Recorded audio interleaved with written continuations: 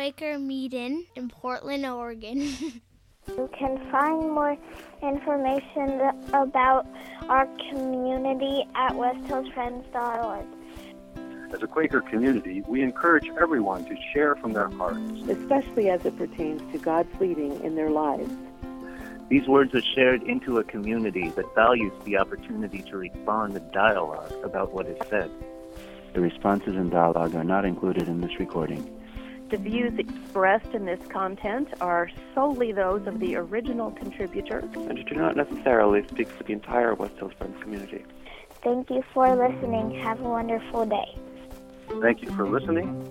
Have a wonderful day. Good morning. One of the things that first drew me to Quakers was the use of queries. I was attracted to the idea of questions used for contemplation, reflection, and self-examination. I appreciated the use of queries as both a spiritual exercise and a source of alignment. I liked that queries seemed to invite you into a space of soul searching. I much preferred that to exhortations or admonitions. A query seemed like a gentle nudge, one that wasn't judgmental, that didn't provoke defensiveness or guilt. Queries began as focused questions formulated a few years after the founding of the Religious Society of Friends to assess the health and progress of the society. The first set of questions posed to the monthly meetings asked about the death and imprisonment of friends since the last yearly meeting, and then asked, how among friends did truth advance since last yearly meeting, and how do they fare in relation to peace and unity? By the 1740s, the queries had expanded to include reports on the spiritual state of the meeting, the number of new convincements, friends' faithfulness to testimonies, and consistency of conduct. Over time, further queries have been developed, and they represent a continuing exploration of our common faith and practice, and continue to serve as a reminder of the insights of the society. The first query to resonate with me was from Pacific Yearly Meetings Faith and Practice, and it asked, do I center my life in an awareness of God's presence so that all things take their rightful place? As well as a way into self-examination, this query is a reminder that God is always present and that I need to center myself in an awareness of that. It serves as a compass aligning my life with the constancy of God's presence. Another query that has been pivotal for me is from the yearly meeting of the Society of Friends in Great Britain. It begins with, do you respect that of God in everyone, though it may be expressed in unfamiliar ways or be difficult to discern? Each of us has a particular experience of God, and each must find the way to be true to it. The query continues, when words are strange or disturbing to you, try to sense where they have come from and what has nourished the lives of others. Listen patiently and seek the truth which other people's opinions may contain for you. Then it says something that I strive, not always successfully, to remember when posting on Facebook. Avoid hurtful criticism and provocative language. Then it ends with a zinger that I particularly need to keep in mind. Think it possible that you may be mistaken. Not a possibility I like, but one I need to be mindful of. For many years, I was a member of an unprogrammed Quaker meeting in Tucson, Arizona. It was the practice there, one first day a month, to begin meeting for worship by reading aloud a series of queries on one topic. Then we would settle into silent worship, out of which people would respond to the queries.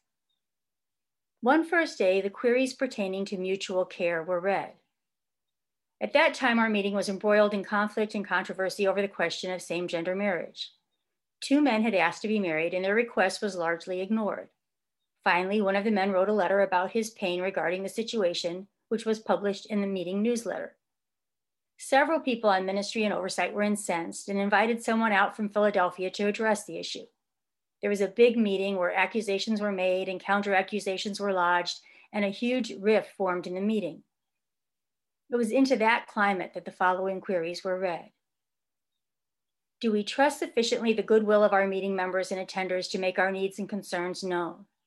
Do we love one another as becomes the followers of the light, even to the point of sharing one another's burdens? Do we care for one another so deeply that each other's needs are recognized and addressed? As members of a spiritual community, do we actively work to maintain love and unity? Is our meeting a loving, spirit-centered community in which each person is accepted and nurtured? When conflicts exist, are they discussed calmly and patiently in an attempt to arrive at a creative resolution? Are we charitable with each other? How well do we respect that of God in every person, even though the spirit may be expressed in unfamiliar ways or be difficult to discern? As the queries were read, I was looking at the faces of the people on both sides of the issue, whom I knew were so hurt and angry and felt so betrayed and disdained. I knew that in numerous ways the answer to all of these questions was no, and I was hopeful that the queries might provide space for softening and some sort of rapprochement. Instead, member after member stood to respond positively to the questions, talking about how open and welcoming and accepting we were. The very people who were being the most hostile and combative toward others in the meeting were the ones responding the most affirmatively to the queries. I could see shocked faces all around me, and I was stunned and a little appalled at the extent of the denial I was witnessing. The answers I was hearing seemed boastful and self-congratulatory, and they seemed to be a betrayal of the queries themselves. Quakers were originally called the Friends of Truth, the name Religious Society of Friends not being used until 1793. This experience caused me to question just how accurate the original name was. How could people who profess to believe in truth and integrity and in the queries themselves ignore the truth of what was happening? The people who were acting in such contrast to the testimonies were the people who considered themselves to be the weighty friends in the meeting. It made me wonder if queries and the testimonies themselves were of any use at all. As time went by, I did see many positive examples of people using the queries thoughtfully to examine and admit to the places where they were not living as they wished to, but I kept thinking of this experience and the self-affirming responses to the queries. These were from people who I knew genuinely wanted to live according to the Quaker testimonies. As I continued to worship, socialize, and be involved in social activism with my fellow meeting members, and to be with them in a spirit of love and acceptance, and as I continued to use or avoid using the queries for my own soul searching, I began to get some insight into why some people had been unable to have any real self-reflection or self-examination about what was going on. In his book, The Universal Christ, Richard Rohr talks about dualistic thinking, seeing things as either for us or against us, and seeing ourselves as either winners or losers, totally good or totally bad. I came to believe that it was this dualistic thinking that got in the way of people being able to accept where they were falling short. I also began to see that the people who could not embrace the queries as a way to real self-examination were deeply entrenched in shame.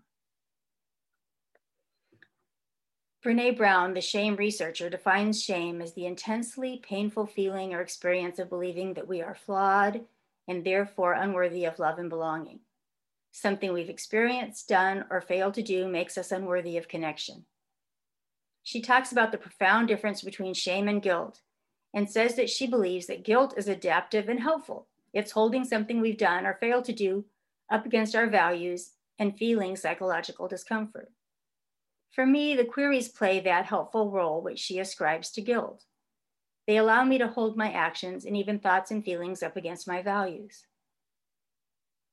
Brown goes on to say that shame is not helpful or productive, that shame is much more likely to be the source of destructive, hurtful behavior than the solution or cure. This was what I was witnessing in my meeting. The people who were so hurtful toward others people felt too much shame to be able to safely consider their own mistakes or missteps. I understand this because I have long struggled with shame myself. I'll give just one example. I was recently going to the beach for an extended family weekend, and I was in charge of bringing food for lunches. I had decided that for one lunch, we would have baked potatoes and sandwiches, and I had bought and packed a large number of baking potatoes and regular and vegan butter and sour cream. The day before we left, my 3-year-old granddaughter was over and wanted to cook with me. I thought that we could make potato salad to go with the sandwiches. That would provide lots of opportunities for her to add ingredients and stir them in. I had peeled and diced the potatoes and put them to boil when I remembered that I was planning on baked potatoes for the meal, something I preferred as it sounded more comforting in light of the expected wet and gloomy weather. I went ahead and let my granddaughter make the huge batch of potato salad, deciding that I would bring both. However, that night, or more accurately, early the next morning, like 2 or 3, I found myself in bed tossing and turning as I obsessed about how stupid I had been to forget about the baked potatoes and how disgusted everyone was going to be at the excessive amount of food I brought for one meal. I could not stop worrying about this and go to sleep. I finally asked myself what was going on and realized that I was feeling such acute shame about this error on my part that I couldn't function. As shame causes us to do, I was believing not that I had made a mistake, but that I was a mistake. I believed that doing this seemingly minor thing was proof that I was fundamentally flawed and unworthy. So I know firsthand how easily anything, even the use of queries, can bring up feelings of shame. But paradoxically, I have found that queries can also be a way of combating shame. Shame resilience theory, or SRT, first articulated by Brown, is an attempt to define shame and its consequences. Based on the goal of reaching feelings of empathy, connection, power, and freedom, SRT is essentially made up of 4 steps.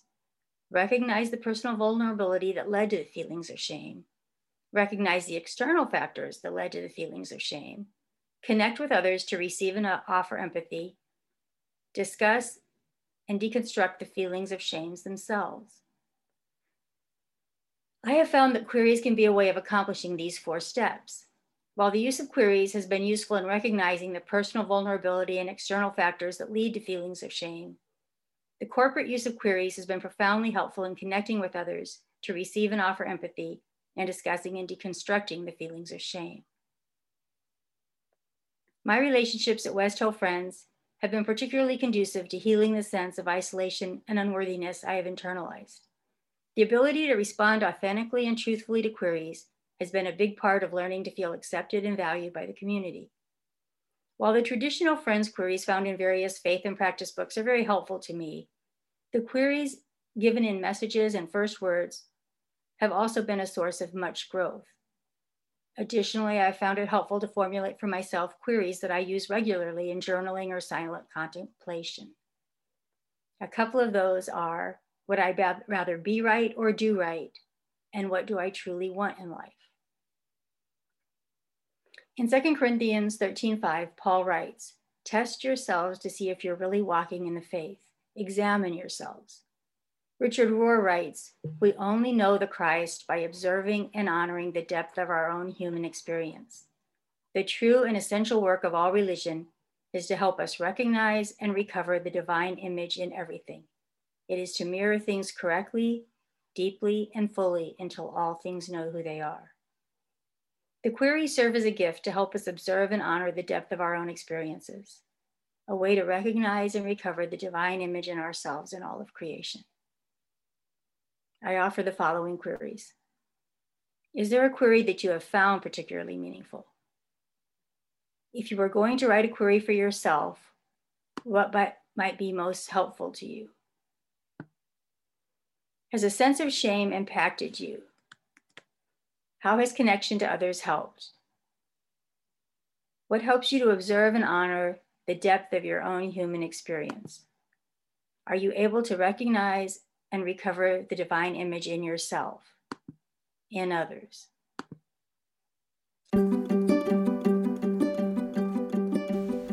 Hey, thanks for listening to our podcast. We're really happy that so many of you are finding it to be helpful and as a way to stay connected with what's going on with us here at West Hills Friends. If you'd like to stay connected with us in other ways, we have a couple options for you.